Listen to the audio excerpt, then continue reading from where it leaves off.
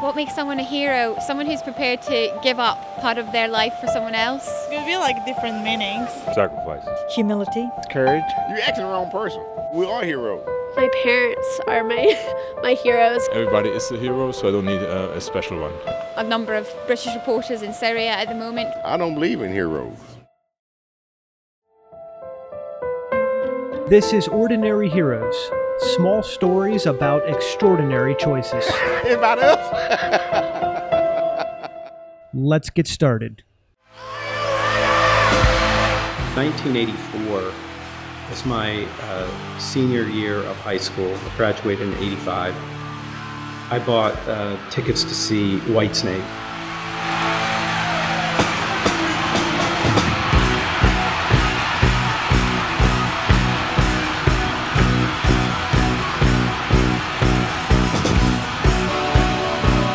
I saw David Coverdale, the lead singer of Whitesnake, and I just saw the impact that he had on women in the crowd, and I immediately knew I had to start a rock band.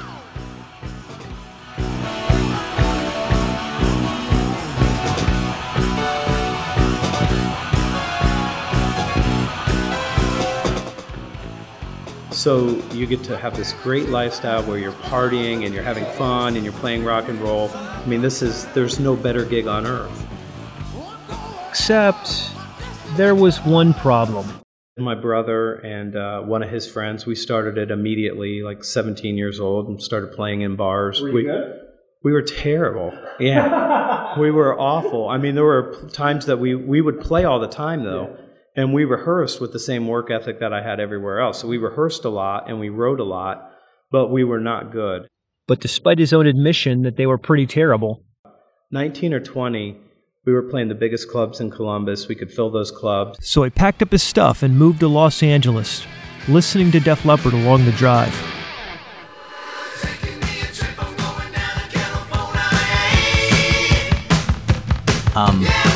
Matt Williamson, producer here. Minor editorial correction. Turns out, after I fact-checked Dan's statement, Anthony was listening to Journey, not Def Leppard. Anyways, back to the story. Anthony moved out first, all alone. I moved to LA by myself because the rest of the band wasn't ready to move and make that kind of commitment to go to LA. And I got a job working for another staffing firm called Olston. They're a $4 billion company. And that was my day job. Eventually, a bunch of guys from Columbus came out. We were playing. We just started gigging, and everybody just broke down in LA and just thought, this is too hard. We're all going home. He was alone. He auditioned for other bands, but nothing really panned out. And as if life wasn't hard enough, the staffing firm forced him into a more traditional sales role. One of these evenings, and after he'd gotten off a busy day of work, coming up the steps, like so many hundreds of times before, to my apartment in Brentwood one day,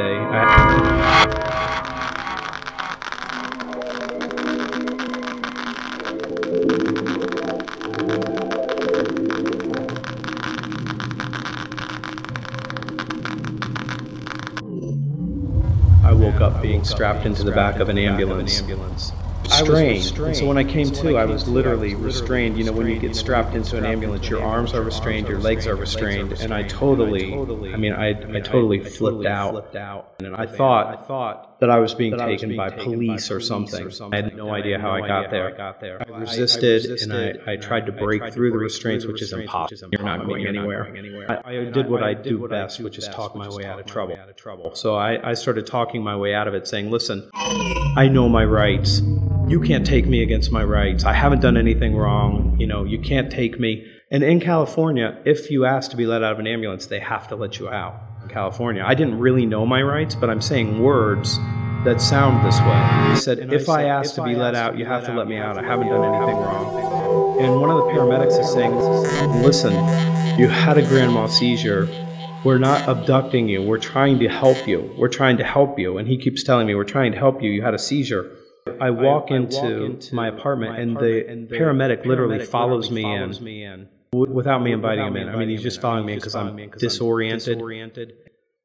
And one of them corners me. And I remember the words he said because he tried to get my attention, and it's hard to get your attention when you're in this disoriented state.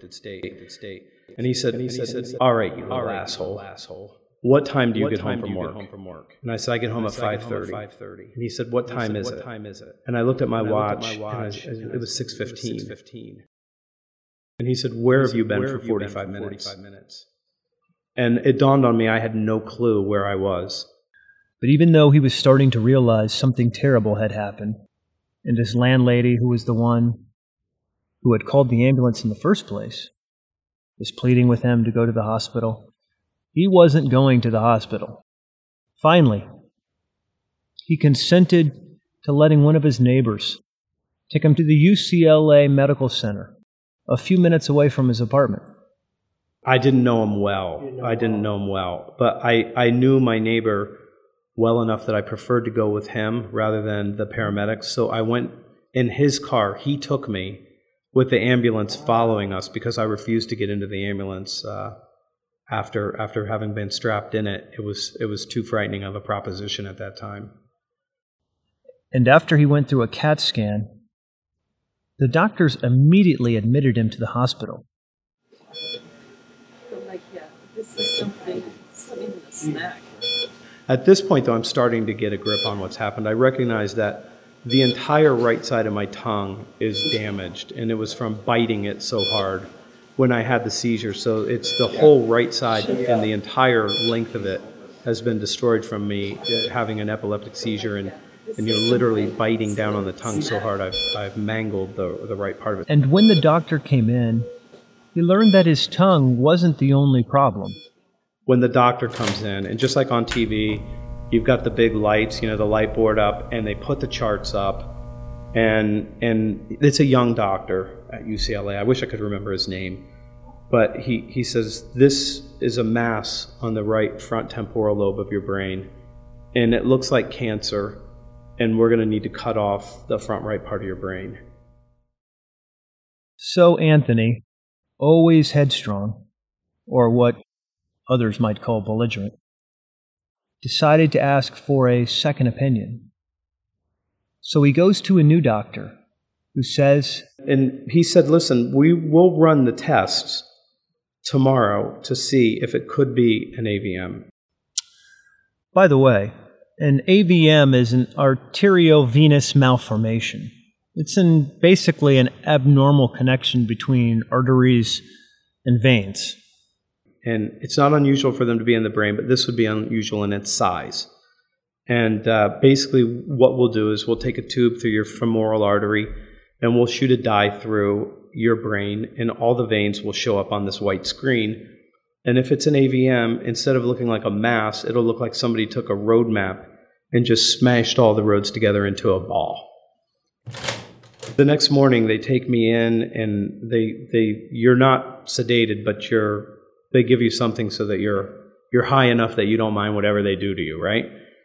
And they said, "What do you want to listen to?" I remember saying the Rolling Stones, and they're like, "All we have is the Beatles." And I remember the White Album being played, and I'm laying down, and they take a tube through the artery, and I'm watching the white screen next to me as all the arteries show up looking perfect. And this goes on for an uncomfortably long time.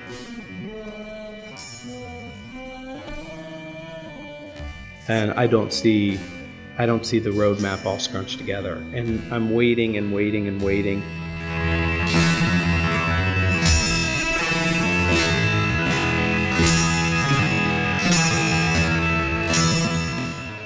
And then finally, I see the road map all scrunched together. Into that knot. Yeah. And it shows up as a big knot. And I see it. And I remember saying, "That's an AVM." And they said, "That's an AVM." See the love there that's sleeping.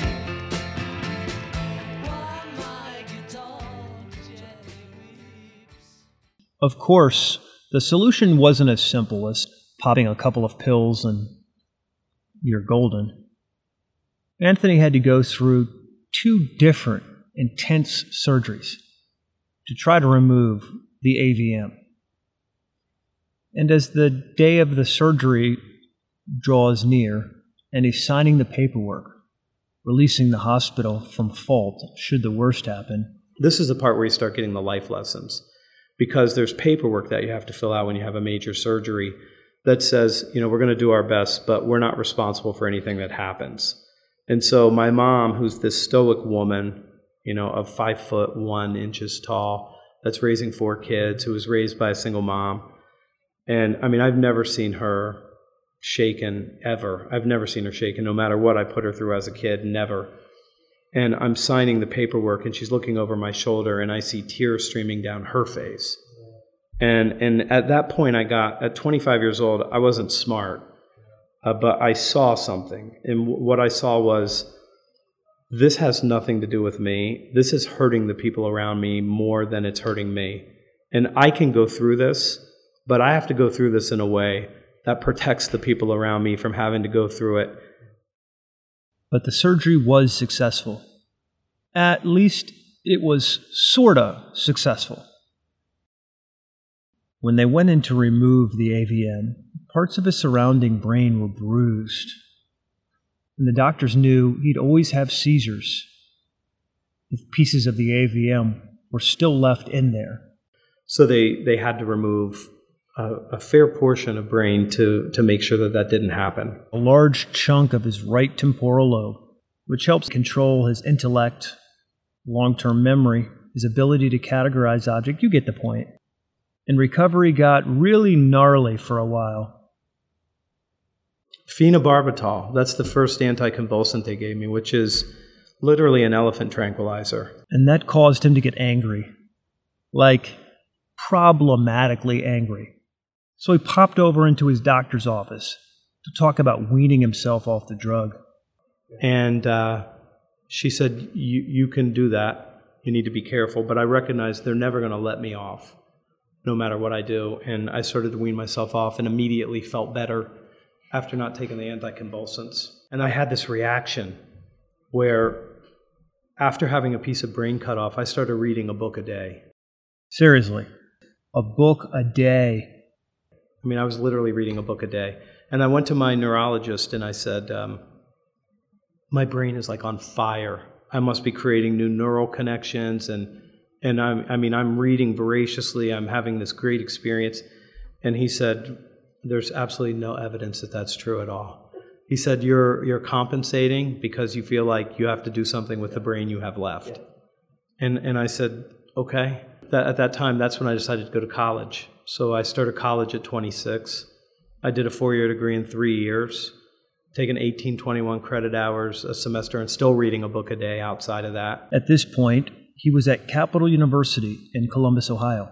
My advisor at Capital said, you like politics and you like history and you like writing, you should take the LSAT. I said, I'll do that.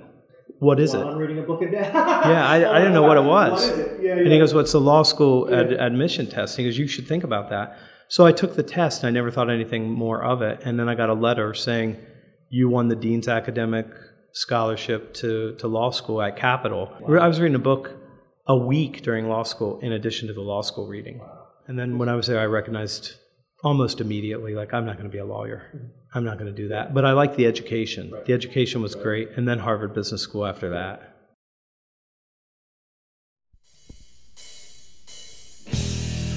When you look back at Anthony's life, you see a series of events that seem unrelated. He has a stroke, gets super angry, decides to go to college, reads a massive number of books. But when you dig deeper, what you really see is a man who's headstrong, mentally in the sense that he's unwilling to give up. So he's stubborn, but also in the sense that his psychological head game is strong. He knows what it takes to be successful, and he's willing to work, and work, and work, until he gets there.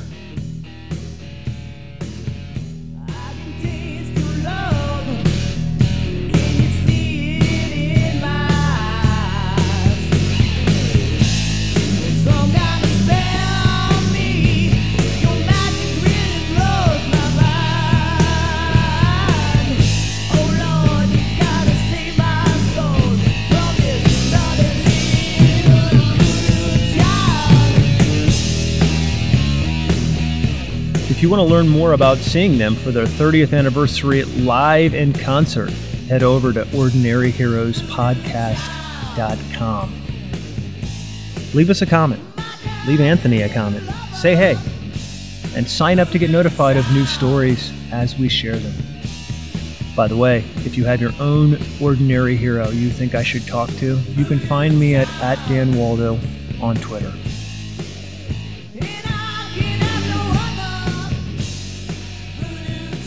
In the meantime, stay edgy, be awesome.